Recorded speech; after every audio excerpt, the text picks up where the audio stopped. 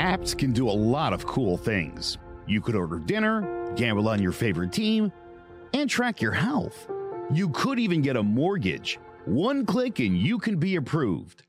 I'm not sure by who or what country they're in. You deserve more from the mortgage industry. At AnyMac Home Mortgage, we believe in the need for live human interaction during a very complex process. The kind of service and guidance which an app simply can't provide. Our customers are more than credit scores and income documents. They're individuals and families who live in and strengthen our communities. Their story is our story, and that story begins in a home. Chris Sawyer is an expert on providing superior customer service and in meeting the mortgage needs of current and future homebuyers. With over 18 years of experience in the industry, Chris is able to help customers migrate through the home buying and home financing process by using his wealth of knowledge as a well-qualified mortgage professional. And best of all, Chris is located in Cromwell, Connecticut, where he has helped hundreds of clients in Connecticut, Massachusetts, and Rhode Island make their dreams of homeownership a reality.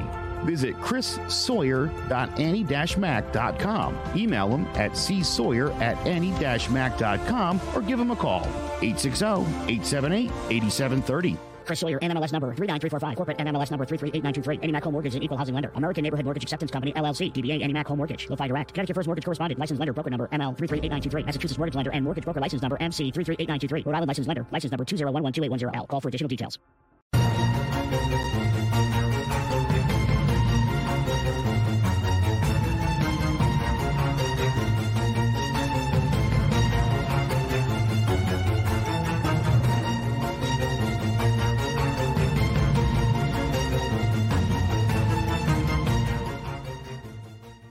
Hello, everybody, and welcome to Following Flames, the podcast where I, Robbie McCluskey, and my fabulous co-host Joe Aguirre channel our inner Steven Seagals by doing nothing more than sitting and talking. Before we get started, I just want to say that if you like what you hear, you can follow us on social media, Facebook, Twitter, Instagram, all at Following Flames. Will it be the best page you ever follow? Will it ignite a passion in you that burns with the white-hot intensity of 1,000 suns? Probably not. In fact, it might be pretty disappointing, but I think that's pretty fitting for today because, Joe, I took a look in the mirror today and I was struck by the desire to talk about some of the biggest disappointments we've ever experienced in our relatively short lives. Yours is a little longer than mine, but Yes, sir.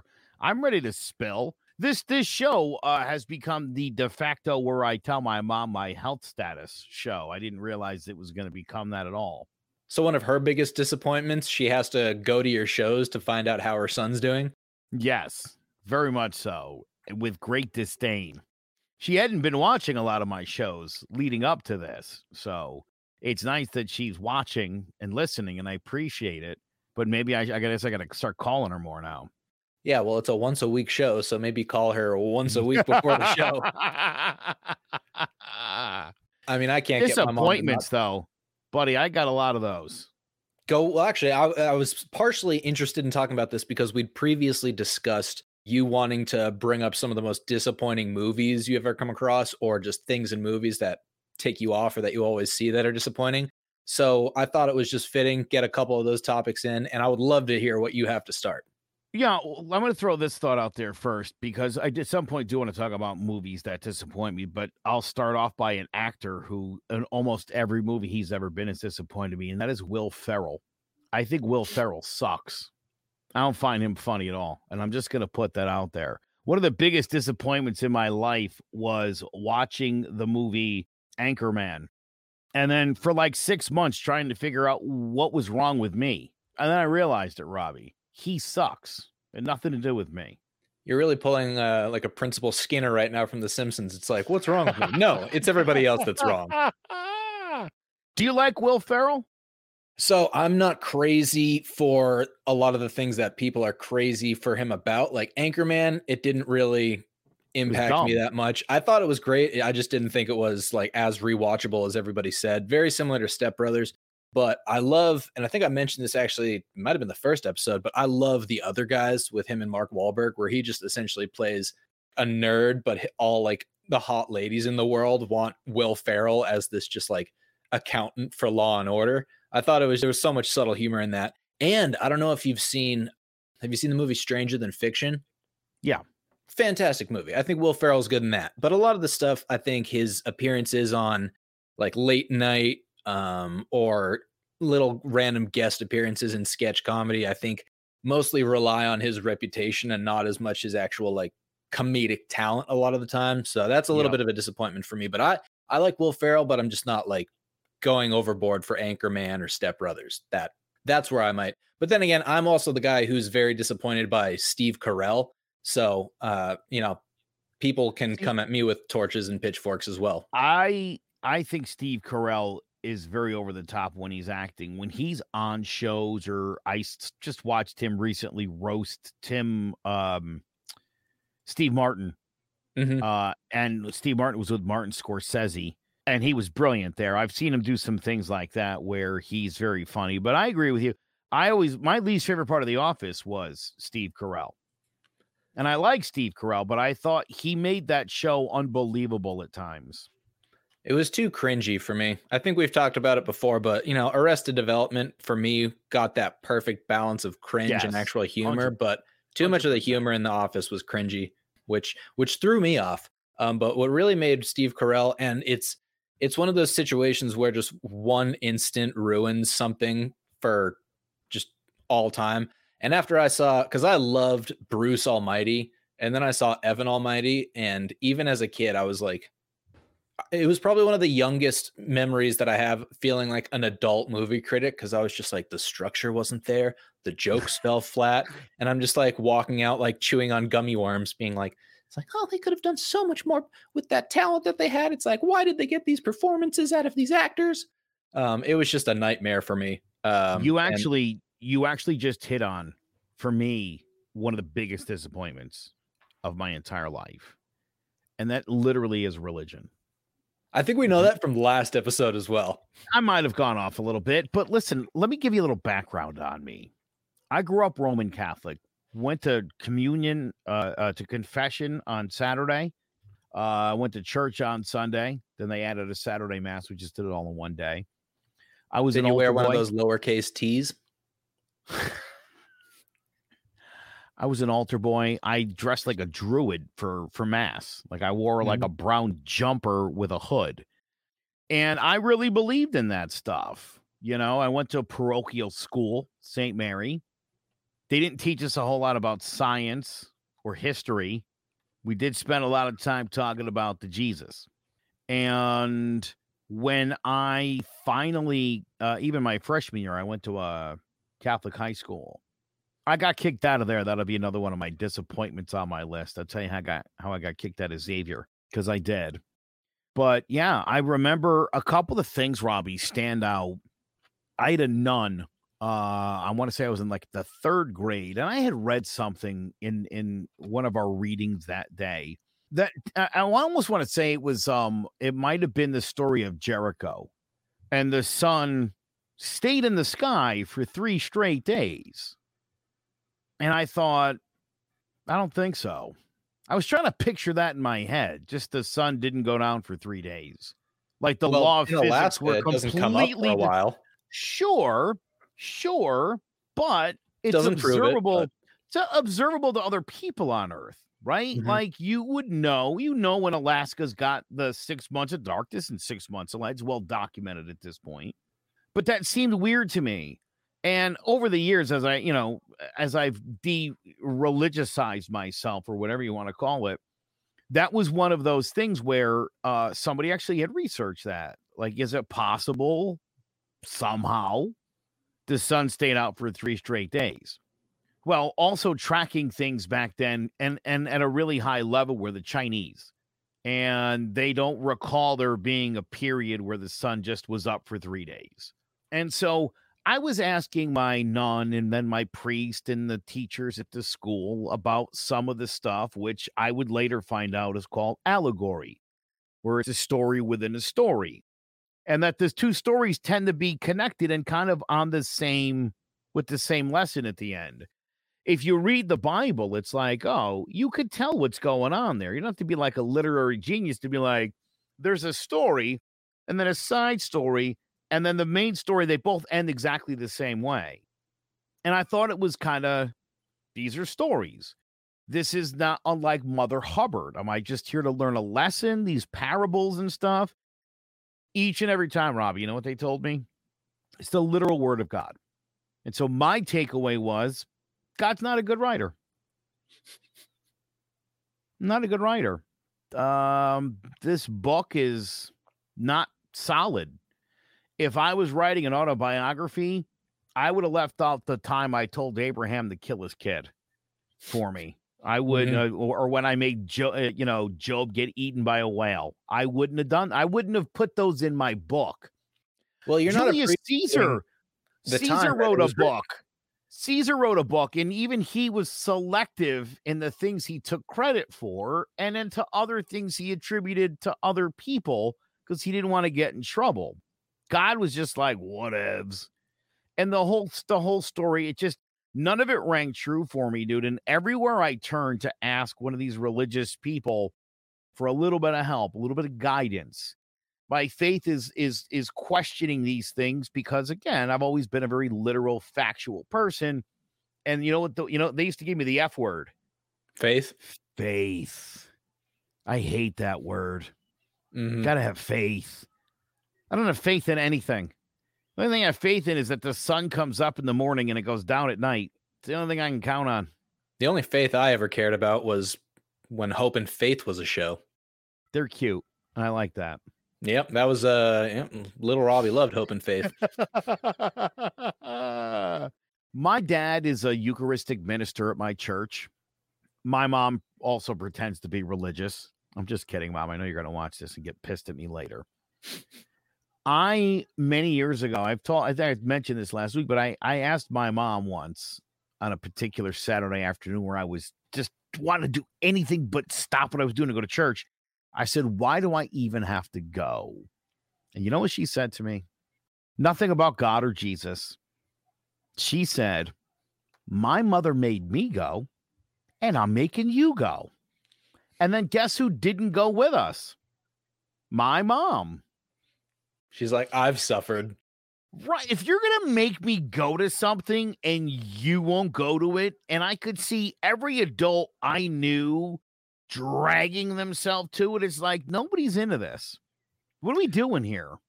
Yeah, that's also kind of going back to when I said, like, if you're saying back in my day and people are still struggling in the same way, it's not an improvement. Like, you don't need to struggle the same way a previous generation did. And luckily my mom, I believe, went to church, but my dad was so against it. So he kind of took the overpowering voice on that decision. So I never really had to go. I think I went once out of curiosity, and way before I even walked out of the church, I was just like, why do so many people come here? It's like, this is a weekend. Why are people here? I went to a Southern Baptist church 15 years ago in Atlanta. Like, to visit or actually going to the church? I was visiting somebody, and we ended up going to the church. And I'll tell you right now, bro, it's not a 45-minute, say your repetitive prayers, the Our Father, shake some hands, get your communion, and bounce Catholic stuff like I do. You're there for like 5 or 6 hours. It's like an all-day affair. No thanks. And I guess in those 5 or 6 hours, if you're one of the righteous ones, you'll speak in the tongues or something will hit you, and yeah, I'll get that. Yeah, the only good thing I ever saw come from a church was like the realization that the Blues Brothers had to go on a mission from God. I was like, oh, sweet. If church gives me that and like playing songs and driving cop cars around, hell yeah. The funny thing is if you were to hold up to scrutiny for everyone to see, like the inconsistency of religion, the dubious starts to those faiths. I mentioned this last time, but St. Paul stole the Christian faith from Jesus's brother James and his best friend Peter. Like the religion was supposed to be one thing, and this guy took it and made it a different thing, and it's what we all worship to this day, for those of us who are Christians. So he's like the Mark Zuckerberg of religion? Bammo. Yeah. I don't know if you know this about Islam. Islam, same thing. this Mohammed guy found a religion. It was too Western for the people of the Middle East, so he changed the names around. Not Abraham, he's Abraham. Got real clever on the name changes. And then he ended up, forming an army, and he took over Mecca and Medina, and then he died. And Shia and Sunni Muslims have pretty much been from the beginning. Like, he died, and right away it was like, well, who's in charge, and who do we follow? They had no idea, and they immediately split. Like, if your religion splits immediately and not like 1,400 years later, it's probably bullshit. Like, I think that's a safe bet that if your religion splits instantly, that there wasn't really much of a foundation. Yeah, it seems like they would be following the person, and then they're gone. They're like, oh, we have nowhere to turn to. All pretty much just like all chaos. It's like without a leader, people just branch out. Don't know what to do. I'm watching this Stay Sweet, Listen and Obey. It's about the Church of Latter-day Saints, Warren Jeffs, whose father, Rulon, was like 86 when he died, had like 40 kids. And everybody at the Latter-day Saints, Robbie, thought he was going to live forever. Oh, yeah, I remember that. Yep. And then he died, and they were like, oh, snap. Now what? And his son, Warren, stepped up and was like, I wonder who the next prophet should be. Anyone? Me? No. Okay. I was just talking to a buddy of mine a little while ago. I don't know if you heard this recently, but the Fed chairman, they raised interest rates pretty high, and people were like, why would they raise interest rates? It's going to make it harder for poor people to afford things. Bammo. Yes. The reason we have high inflation is poor people aren't as poor as they were the last few years. Mm-hmm. We need them to be poor again. That's going to fix the economy. I know that sounds insane, but every pyramid scheme, and capitalism is no different, somebody's got to be at the bottom holding the bag, right? That's how pyramid schemes work. If you're making a ton of money selling Avon, you've got a friend from high school who's got a garage full of your product in their garage that they haven't been able to move. It's worth about $100,000. Someone's always holding the bag, okay? And the poop goes downhill. It doesn't trickle up. It trickles down. The money and profits don't trickle down. The poop does. That's the problem. You need a good foundation of losers to stand on when you have capitalism. Yep, and seems like they've got quite a few now. A lot of losers to stand on. Oh, my God. So let me ask you this then. I just gave you mine. Because I mean, listen, here's the funny thing. Like, my mom hates that I'm an atheist. And I'm like, I didn't want to become one.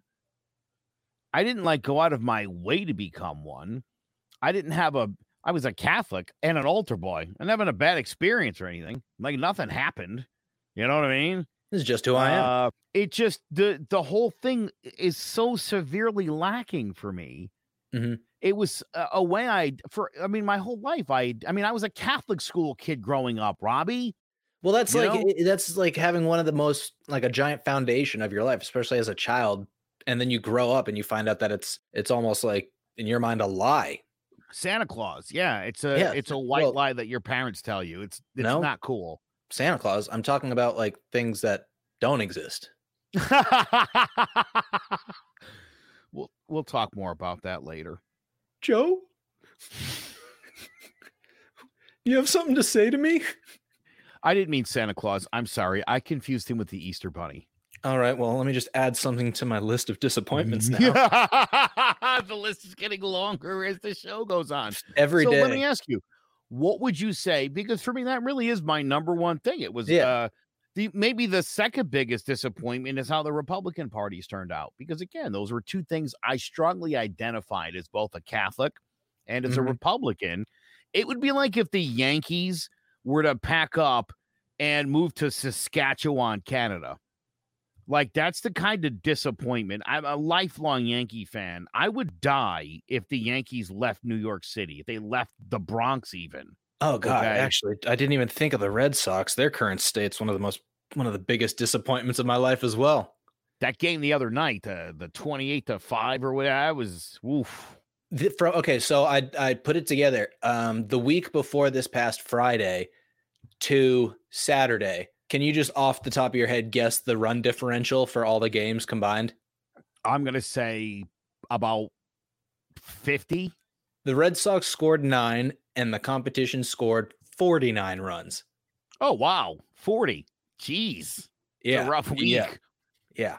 Well, even when they got that 28-5 loss, I was like, and it seems like most people looked this up as well because they're like, what's the biggest loss in MLB history? Because I had to type in like one word and it was the top of the suggestions. And it was 30-3. So not far off.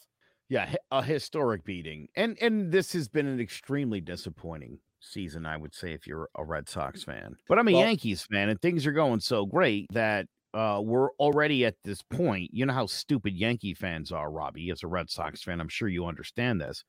If the Yankees don't win the World Series, this whole year will have been a giant waste of our time. A lot of Yankee fans think that. And for the life of me, dude, I think to myself, you're doing this wrong. Like, if you're not enjoying all of what's happening right now, Aaron Judge homering at a record pace, the Yankees pitching's the best it's been in 10 years. It's like World Series quality pitching. And yet still people are pissing and moaning. And they're like tracking to the 1998 Yankees, a team that I was 25, watched every single game that year. And people in their heads have built up this myth of who was on that team. And it's like Chad Curtis was the left fielder. He platooned with Ricky. Yeah, he doesn't ring a bell at all. He platooned with Ricky Leday. In September, the starting job went to Shane Spencer. Darryl Strawberry and Tim Raines had some time in left field, but they were getting older. Chili Davis even played left field one time for that 1998 Yankee team. So news for you.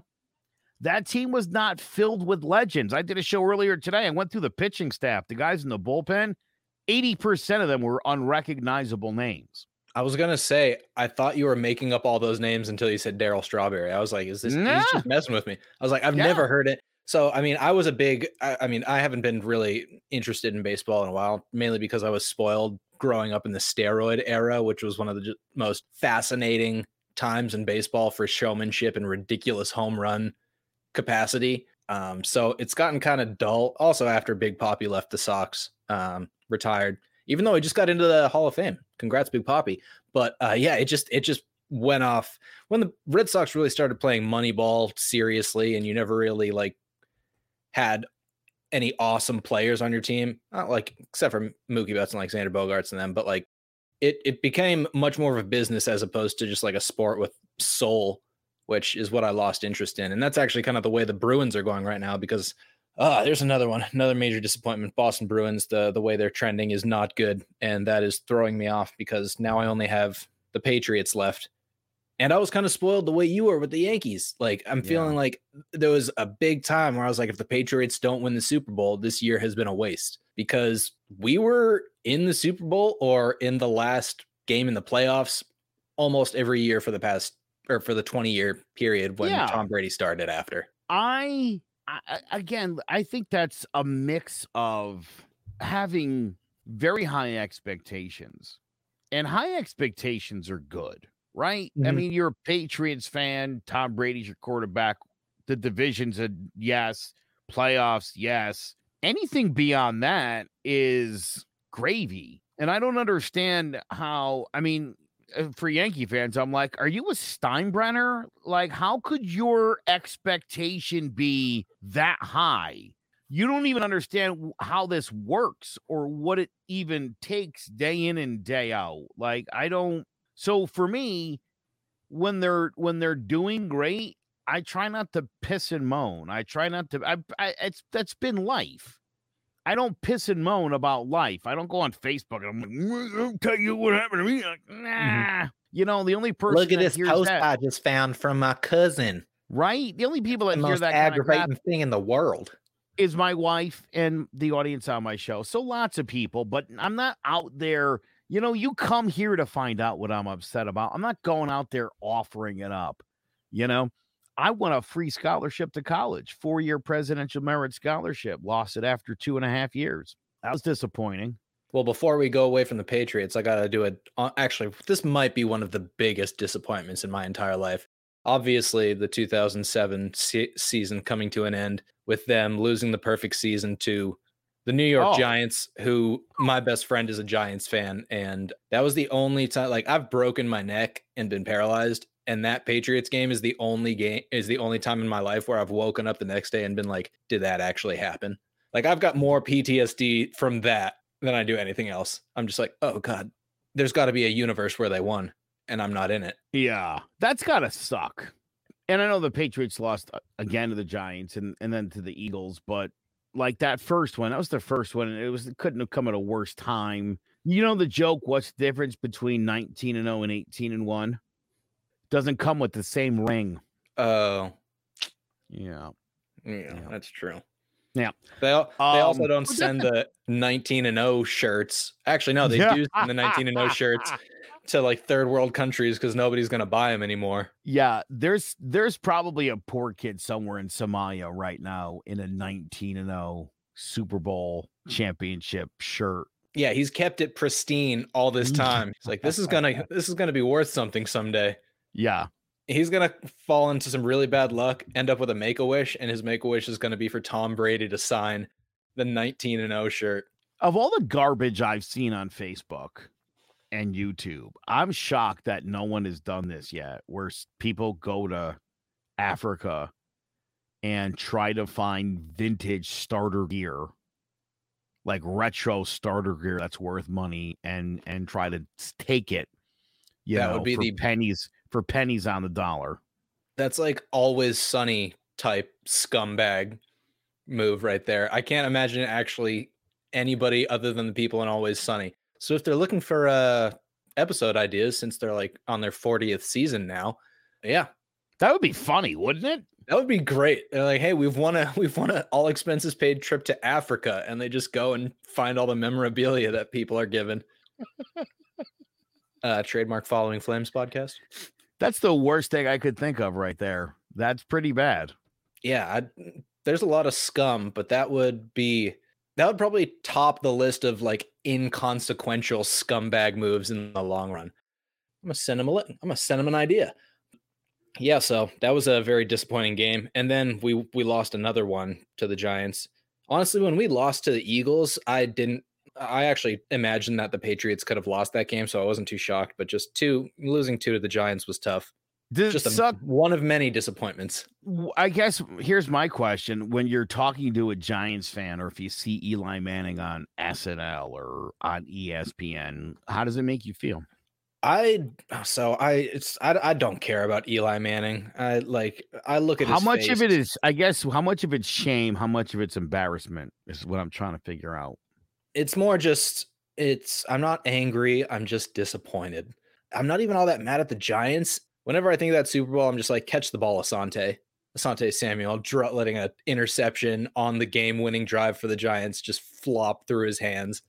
Like, helmet catch, great play, but that was just two people trying to do the best that they can. Asante Samuel, end of a Super Bowl, undefeated season, catch the damn ball. That's what irritates me. It's not that we got beat, it's that we lost. I just watched that helmet catch thing the other day, by the way, and it's funny because Eli Manning is not mobile as a quarterback, and he was more or less in the grasp. He was wrapped up. I had seen them call him in the grasp on less obvious plays in my life. Yeah, quarterback gets wrapped up like that now. Yeah, they're whistling at that immediately. The play's over. And it was a miracle. It was a miracle he even kept on moving, because it would have been easy for him if the defense wasn't going to take him hard to the ground, that you might just stop fighting to stop the play and reset. And he didn't do that, which is very unlike Eli. Mm-hmm. And then did one of the worst things you could do as a quarterback, and that is to throw one up out over the middle of the field where one of the greatest free safeties in NFL history, Rodney Harrison, was just kind of ranging out there. Nothing about that from a Giants standpoint. Nothing about that felt right, looked right. He caught the ball on his helmet. He went to the ground. It was like a millimeter or two off the ground at one point. And it was perfect defense. It was like Malcolm Butler on on Curse when they threw it up and he tapped it and it went in the air and then the ball just landed in his lap. Yeah. And they almost won, but I mean, we all know how that Super Bowl ended. Yeah, it's a play I can respect. I think actually in saying that you watched that the other day, the thing that ruins that makes that game the most disappointing is no matter when I watch a NFL top 100 plays of all time, top games of all time, the top 5 is going to be typically 2 or 3 Patriots plays, or if it's top games, 2 or 3 Patriots games. But there's always going to be just like the deflating factor of that game is going to be right up there too. So it's like you can feel as high as you want knowing that the Patriots had so many amazing plays and so many amazing games, but that's going to be there just to like humble you and bring you back down to earth every single time. Like I can't watch a top play compilation without that being right next to all the Patriots plays. That's what ruins it, because I can't enjoy a lot of the Patriots excellence in a compilation or a top 10 list without being reminded of one of the biggest disappointments of all time. Now, that said, I do have to bring up a game, December 19th, 2010, the new miracle at the Meadowlands, as this game became known. And this is one of those things where I see this play at least once a week. This comes up in my social media feed. That was where there was 6 seconds left in the game, and all the Giants needed to do was punt the ball out of bounds and not to Deshaun Jackson. Yes, where he bobbled it and dropped it first, right? Deshaun Jackson is the man, as they say in Silver Linings. Yep. Yeah, dude, 6 seconds left. Just and Matt Dodge was the Giants punter. He was a Pro Bowl punter. Like, just all you got to do, bro, is kick it out of bounds. Who was Coughlin? Tom Coughlin stopped him immediately when he was trying to walk off the field past him. He was just like, "Why'd you kick it in bounds?" Just the dumbest idea. Or I don't know if it was just a mistake that kept it in bounds, or he just was like, "Nah, we're good." Well, so he also kicked a line drive, which yeah, true. Right, again, he ended up kind of out kicking the coverage because he kicked a low liner and it hit the ground. As you mentioned, he bobbled it and he changed direction. And as soon as that happened, 11 Giants were out of position. If I never had to see that again, I could die a happy man. But I see that thing, dude, so often, and it makes me so angry. One thing that always lifts my spirits is watching the highlights. I've bookmarked the highlights. Every time it gets taken down, I'll try and find it on a different website and bookmark that page. The butt fumble game highlights.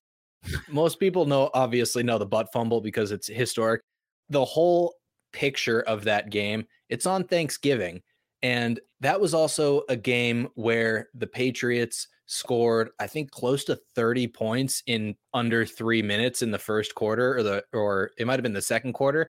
But they got an interception and ran up. I think there was a pick six, and then Brady threw to Welker for or Amendola, one of their short slot guys, for like a 99-yard touchdown run. I think it was one of the slot guys. And then there was the butt fumble, which was a fumble returned for a touchdown. And then on the following kickoff, the Patriots kicked it and a Jet got it and was returning it, got hit so hard that it bounced out of his hands right into Wes Welker's hands. And he just went right into the end zone on that kickoff. Yeah. They were just like, I don't know how you can be this careless with the ball. And every time they just went back to Rex Ryan, who's just shaking his head in disbelief. And they even had like a bunch of people in the stands with it. Everyone hated Rex on the Jets at that time. They were like ex-Rex posters. And then there was like a really old guy, like Tom Coughlin age, with a bike helmet with a plane on it. And they were just like, well, that man is experiencing some turbulence right now. And it was just everything about it. And the fact that it was just the butt fumble was the cherry on top, but just the total collapse that early, because Rex Ryan hates Belichick and the Patriots. That was just like the biggest pet peeve for him. That was probably one of the biggest disappointments of Rex's life. But God, that is just it's so comical that game actually happened, and that I could have the worst day, and that will bring me out of that funk. Speaking of another one of the worst days that I ever experienced, when the Lego Movie was not nominated even for an Oscar, not even nominated, I lost all faith in the Oscars from that, because that was one of my favorite movies of a year. And then it came out, like I watched that 7 times within the first 3 days after I saw it. And then I was like, this is going to win best animated movie of the year. And then it wasn't even nominated for anything. And I was like, this is a visually stunning, amazing masterpiece of a kid's movie. And I should know, because like I'm 19 and I'm losing my mind laughing at this. And I'm just like, this would be the best thing if I was a kid. But it just didn't get anywhere. I mean, I don't know. It was like, it wasn't a disappointing movie. It was just a disappointing result, because it didn't get what it deserved. Let me ask you this. In hindsight, now that you're thinking on it, do you think maybe the movie wasn't that good? Is that possible? No, I still think it's fantastic. Just the little subtle, it's got very similar comedic intelligence to Arrested Development. Like there's a lot of in your face jokes, but there's also super quick little one-liners that people it's like Airplane too. There's so many jokes around every corner, even if it's just the way that the background is built or something. Little thing. I love the Lego Movie. Even I will admit, I am just absolutely in love with essentially a 2-hour commercial for Legos. Okay, yeah, I could. That makes sense. That is one of my favorite movies. Yeah, that's definitely what that is. Because really, a movie starring Legos is really just stealing actual roles from humans. Do you not like the Lego Movie because Will Ferrell's in it? It didn't help. He's so stupid. And he's so annoying. I hate the sound of his voice. I hate when he gets loud. Like, I guess a lot of people think when Will Ferrell, like, yells, that's hilarious. Not me. Yeah, loud doesn't do it for me. No, not at all. He's terrible. I want to laugh. I want my brain to be tickled. I want my brain to essentially be rewired in a way that I'd be like, I'd never even thought about that. And that is funny as all hell. Right? Yeah. I don't think I'm asking for much. I don't think this is a me thing. I think this is a them thing. Principal Skinner. Am I doing it again? You're doing it. You're the most Skinner guy I know. You know, actually, thinking back to when you were talking about religion, I was thinking, like, what were some lies that I was told as a child? And I never, like, my family didn't make me have religious views or anything, but so I can't remember any kind of like foundational childhood destruction. But there was this one time when it was super hot out, actually, probably very similar to how hot it is today, because we're going through this crazy heat wave. I had a babysitter, and we were trying to wait for the ice cream truck to come around, because they came around like suburban neighborhood, like they'd come around pretty frequently. And this entire day we didn't see one. So we like had her call the company to find out if there are any ice cream trucks coming around. And I didn't realize until probably like 5 years ago that she probably just didn't even call them. She was just like, I'm just going to pretend to call just to get these kids to shut up. And we just kept waiting there for like, literally, like I was waiting for like another 3 hours, because I was like, oh, they'll be here eventually. She said she called them and they'd say they'd be here. And then after it didn't happen, I was just like, oh, well, I guess they lied to me. But the babysitter was the liar, and I never got my Choco Taco, and I'm never going to get my Choco Taco now because they're being discontinued. So I saw that news earlier today, and I hearkened back to when I did, in fact, eat my last Choco Taco, that I was ripped of the dignity of knowing it would be the last time I put one of those things in my mouth. If I had a sad day. Here's the thing. I've seen a lot of people kind of bummed about this. Do you know why they're discontinuing it? Please don't say it's like politically incorrect. Dude, Klondike, Choco Taco. No, I'm kidding. You could make the argument for that. No, they said bottom line, their sales have indicated that we are beyond the Choco Taco. as a society, it doesn't perform very well anymore. They're literally doing it. It's our fault. Okay, I do not blame society. I blame society for losing interest in the Choco Taco after it got like dumbed down, made smaller. They use like half the amount of chocolate. You hardly get any nuts. Society lost interest in a bad product. They were in love with a good one back in the day. So I think they're just like similar to what John Henry and the Red Sox are doing. They're just like, we're gonna bury the Red Sox reputation essentially, and then blame the fans for not giving us good numbers. You actually just hit a sore spot for me. I listen to ESPN radio, and I have for a long time. And I have to tell you, I'm extremely disappointed in what I've been hearing of late. Basically, every single ex-athlete from Keyshawn Johnson to Jay Williams, Bart Scott, name the guy.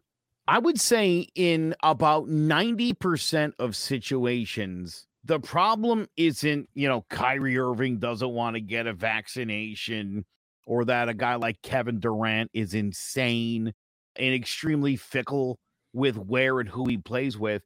Mm-hmm. It's always the stupid fans' fault. It's always the stupid fans. Literally the people who make ESPN a possibility. And all of these former athletes on a day in and day out basis. There was a female host, Sarah Spain, the other day. She had I forget which former football player on. They were talking about the Cleveland Browns situation where they traded Baker Mayfield for a serial rapist, basically, and then gave the guy $230 million. And now they're waiting to see if he gets suspended for the season. And they're already shopping around for terrible quarterbacks to back him up. Yeah. And so Sarah Spain and whichever clown she had on with her, for about 2 seconds, they were like, it's pretty serious, the accusations against Watson. But he has settled 20 of the 24 cases. And, I mean, let's talk about the Browns' upcoming season. And the male on the show, the male former NFL player said, the NFL has to do the right thing in this case with Deshaun Watson. Because you know who's going to be mad, he asked? Women and casual fans. And I thought, you're a moron. I mean, a really stupid person. Clearly a guy who has a college degree who shouldn't have one. Thank God for your skills. Not a critically thinking man by any stretch of the imagination. You don't think real fans care about violence against women? And for the woman, Sarah Spain, who's a pretty decent personality, to not even object to that. I found that to be a little mind-blowing. That's like The View level stupidity. Yeah. Casual fans and ladies aren't going to like it if they have this guy who attempted to abuse up to 60 women. Hiring the hardcore fans in the biggest sport in the world. Right, dude. Hiring masseuses off Instagram sometimes when they had just started taking classes. You're not a professional masseuse. What? And the whole time they had a masseuse on staff. He's just like, I see potential in this one. But the mindset of ESPN is that fans are stupid.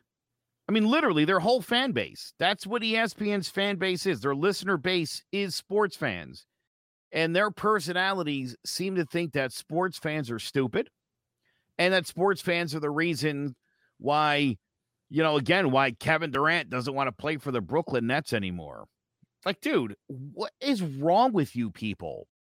Here's the other big controversy. I don't think they think they're stupid. I think they're just like, yeah, they can't say anything. Like, we're not attacking people with a platform. Sure. They're speaking on behalf of themselves when they were players. And that's how players feel about you. They hate your guts and they don't care. And more often than not, again, it's like, well, I know the fans want this. You guys are stupid. You don't understand how it works. No, we understand how it works because we watch it. It seems like the ones who don't know how it works are the idiots who are playing it. Because you're the clowns who get traded. You're the idiots whose lives get upended and sent across the country for a variety of reasons, some good, some bad. And it's also like you probably don't have a good understanding because you also are the idiots that have severe, repetitive head trauma from your main source of income. Yeah. But I find that extremely disappointing. This take where like fans are too stupid to understand the intricacies of not just the game, but of like the front office and stuff. And it's like, dude, you don't have to have, you could be barely paying attention to the way sports is run. You could figure it out. It's all about the almighty dollar and maximizing your profits. And you do that by trying to pay your athletes as little money as humanly possible. When people bitch about Major League Baseball players' salaries, what they're not looking at is the billions of dollars the league brings in, or the fact that the poorest franchise, the Kansas City Royals, is worth $1.5 billion. Even the worst football teams are a profitable business. Yeah, listen, I've never understood the mindset of defending and standing up for like these old guy white rich owners. Screw those guys. Dan Snyder looks like he's got some good traits and qualities somewhere deep down there. But I was always on the side of players and the little guy. Like owners, I don't care for those people. I've never cared for those people. I think George Steinbrenner is an idiot. When it comes to baseball, I hate both the players and the owners because the players are babies and the owners are dicks. Yankee fans, George Steinbrenner died a decade ago, I think now. And there are people like, if George was here, like, let me tell you what George Steinbrenner did. George Steinbrenner traded every young guy he could find in favor of a veteran, an overpriced veteran. So he was bad at that. He wanted to trade Derek Jeter and Mariano Rivera for a guy, I promise you've never heard of. He couldn't trade Jeter, though. That would be unforgivable. He was going 1996 before anyone knew who Jeter was. Oh, okay. That's a different story. That's like trading Poppy before everybody knew who he was. No, the difference between them is Poppy had spent 6 years in Minnesota and he was not good. David Ortiz was a big disappointment at the major league level before he went to Boston. Derek Jeter and Mariano Rivera were two of the Yankees' top prospects. Their impatience with developing young players prompted them all through the 80s. Dude, Willie McGee, Fred McGriff, Doug Drabeck.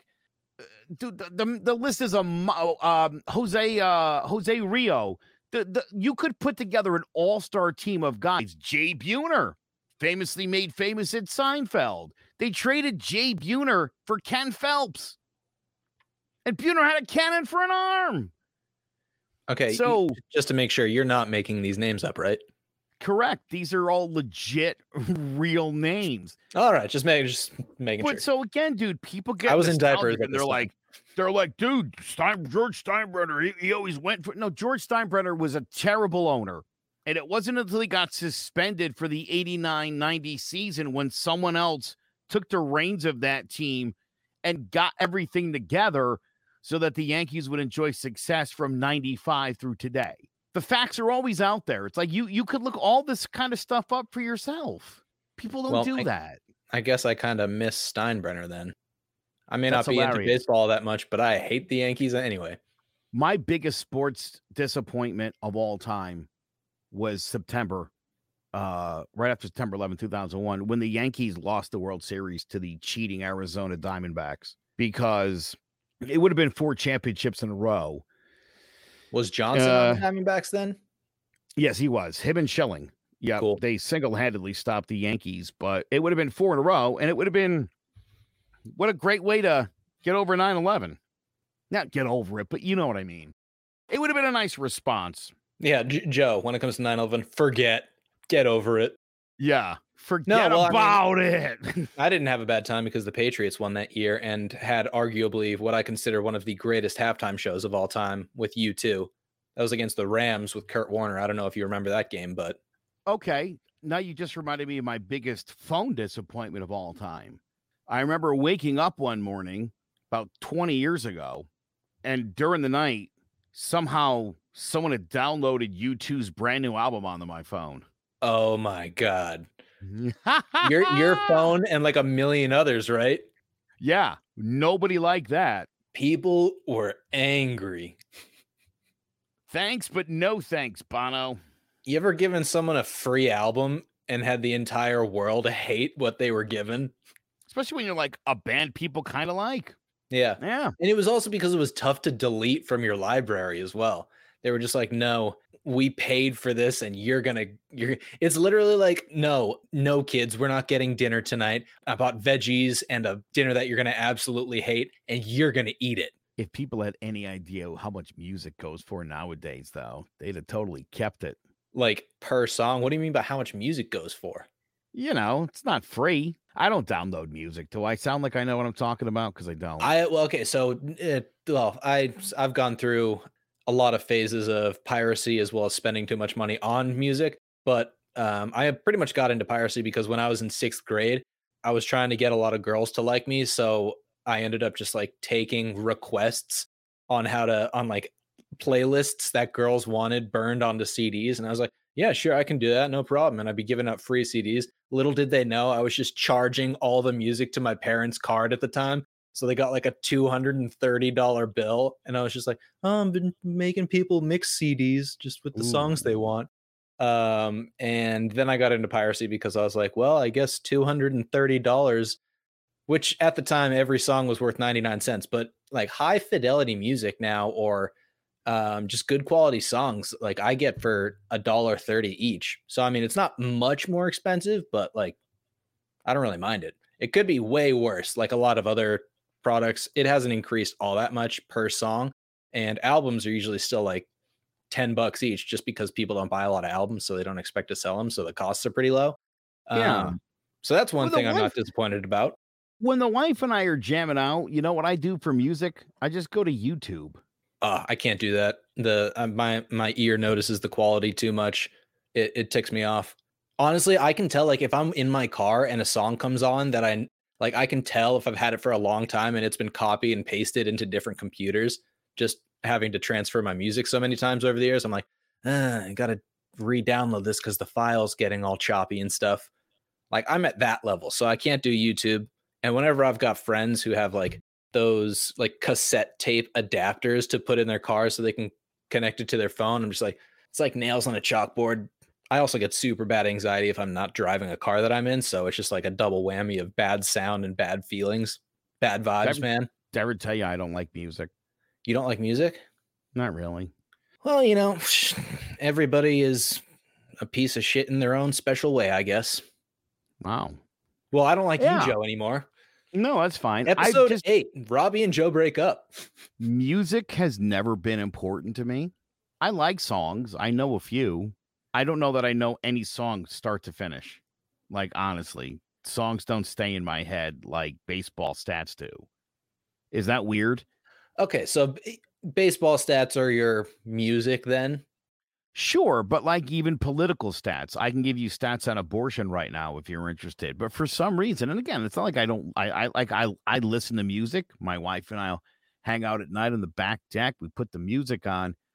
I try to find cool songs that remind me of when we were young. She tries to play songs that are going to like hit you in the heart. And it's like, oh, you're never going to find one. There's not one that will do that to me, but keep looking. And Joe just balls his eyes out when Yakety Yak comes on. It's a beautiful song. Yeah, well, some might say the greatest composition of all time. Yakety Yak. Don't go back. Yeah, I don't know who's by saying the Benny that, Hill but... theme song. Yeah, I love that song. That means something to me. That means something. That's why that music is important. You know. Yeah. But yeah. So the way I look at it, I associate music with emotion. So pretty much any time, and I only listen to my music on shuffle, and I've got like thousands of songs on my phone. So I always kind of find what song works for what setting really in passing a lot of the time. So I've got like a good emotional connection a lot of the time with my music. So, you know, it's just that's something I've learned a lot about. Little intricacies about songs, stupid lyrics. Like I almost always like write down lyrics that I find are also either just awesome or really impactful. Like my favorite lyric of all time, right off the top of my head, from the moment I could talk, I was ordered to listen. Cat Stevens, Father and Son. I was like, that is a cool line. And then my second favorite line is, of course, there is water at the bottom of the ocean. Talking Heads. So obviously they don't have to mean anything. Sure. It's funny you say that because while I'm not a huge music fan, I am a big fan of lyrics. I think good lyrics hit me. Good lyrics speak to me. Mm-hmm. And that's sort of what I'm always looking for. So you probably don't like modern hip hop all that much. No, but you know what I love is old school hip hop. I love Dr. Dre, I love Biggie, I love Fat Joe. I'm a big pun fan. I love Mobb Deep, I love Wu-Tang. Those guys were telling stories about the streets, right? And I was fascinated by it because I'm not anywhere near the streets, but they Mhm. were storytellers. I love Bob Seger, I love Tom Petty, I love Sheryl Crow. I love people that are singer-songwriters. I love Jackson Brown. Those are sort of, if you play the piano, I'll listen to you. Unless you're Elton John. Pianos and organs, I wish would make a comeback in music. I could get down with more piano players. I like Elton John. I've just heard every song 800 million times over. I don't mean any disrespect to him, but I love dude that can get on the piano and play you something. But yeah, lyrics mean I identify songs by lyrics. A good song to me is one that lyrically speaks to me. Bob Seger has a great line. Modern Shakespeare. He says, I wish I didn't know now what I didn't know then. And I've always thought like that is the story of life. I wish I didn't know now what I didn't know then. I mean, how many situations can you relate that to in your disappointing life so far? Plenty. Plenty. The list is ever growing.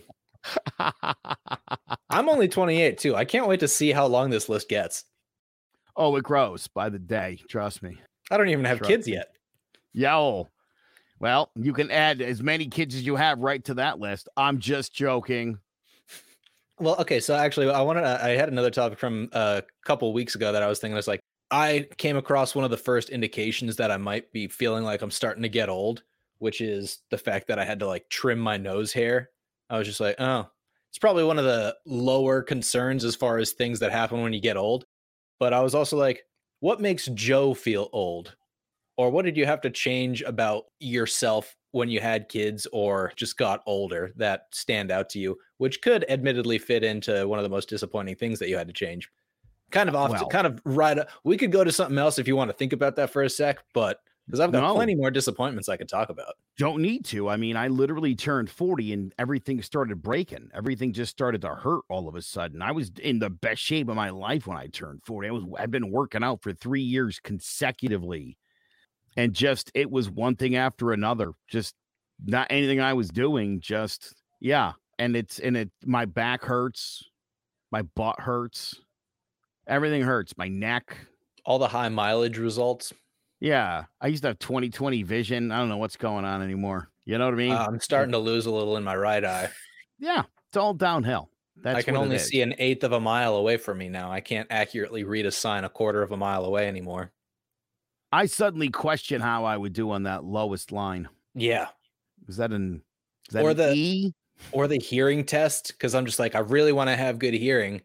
And I listen to music super loud and I've shot enough guns without ear protection that I'm just like, was that the ding I was supposed to say I heard?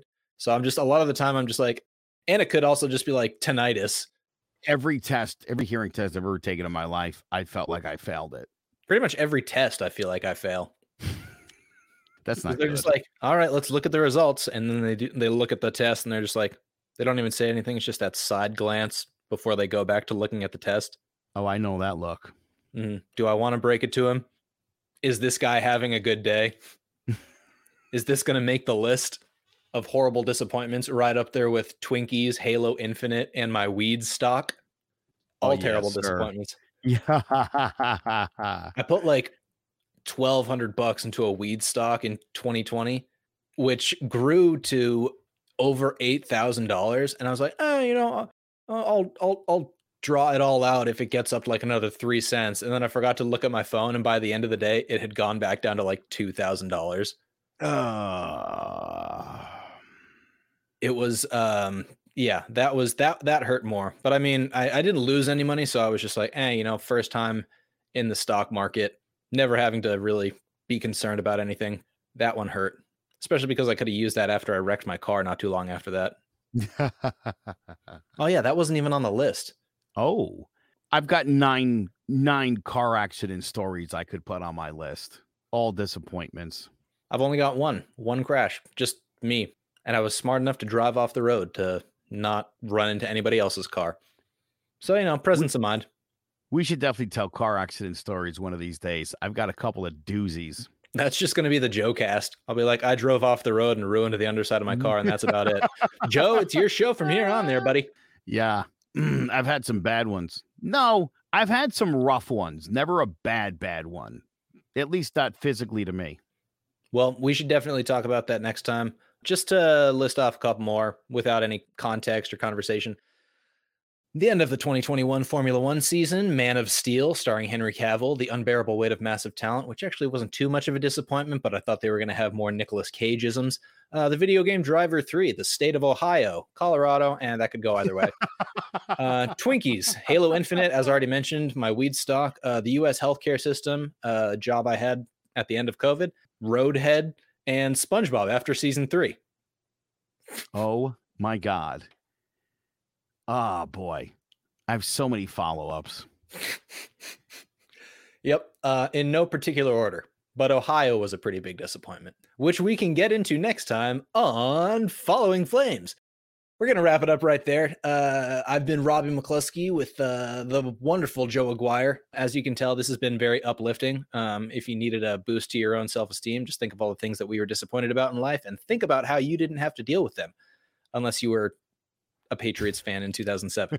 But anyway, just want to remind everyone, we've got social media, Facebook, Twitter, and Instagram at Following Flames. Joe, do you have any parting words for the audience? Just get ready for some great stories next week because I've got some really interesting ones. You're not going to want to miss these stories. All right. Well, stay tuned for that. Looking forward to it myself because I have no idea what they're going to be. Surprise me. It's going to be like opening presents on Christmas. Well, it's not going to be as exciting now that I know that Santa doesn't exist. But yeah, I'm going to have to live with that. Going back into therapy now. 28 years old. Can you imagine a therapist being like, you're 28 and you just discovered Santa's not real? I bet you there's at least one person out there that would actually apply to. Probably. Well, yeah. Looking forward to next week, Joe. I appreciate you being here. Glad to have this conversation, learn a little bit more about both of us, and we'll see you guys next week.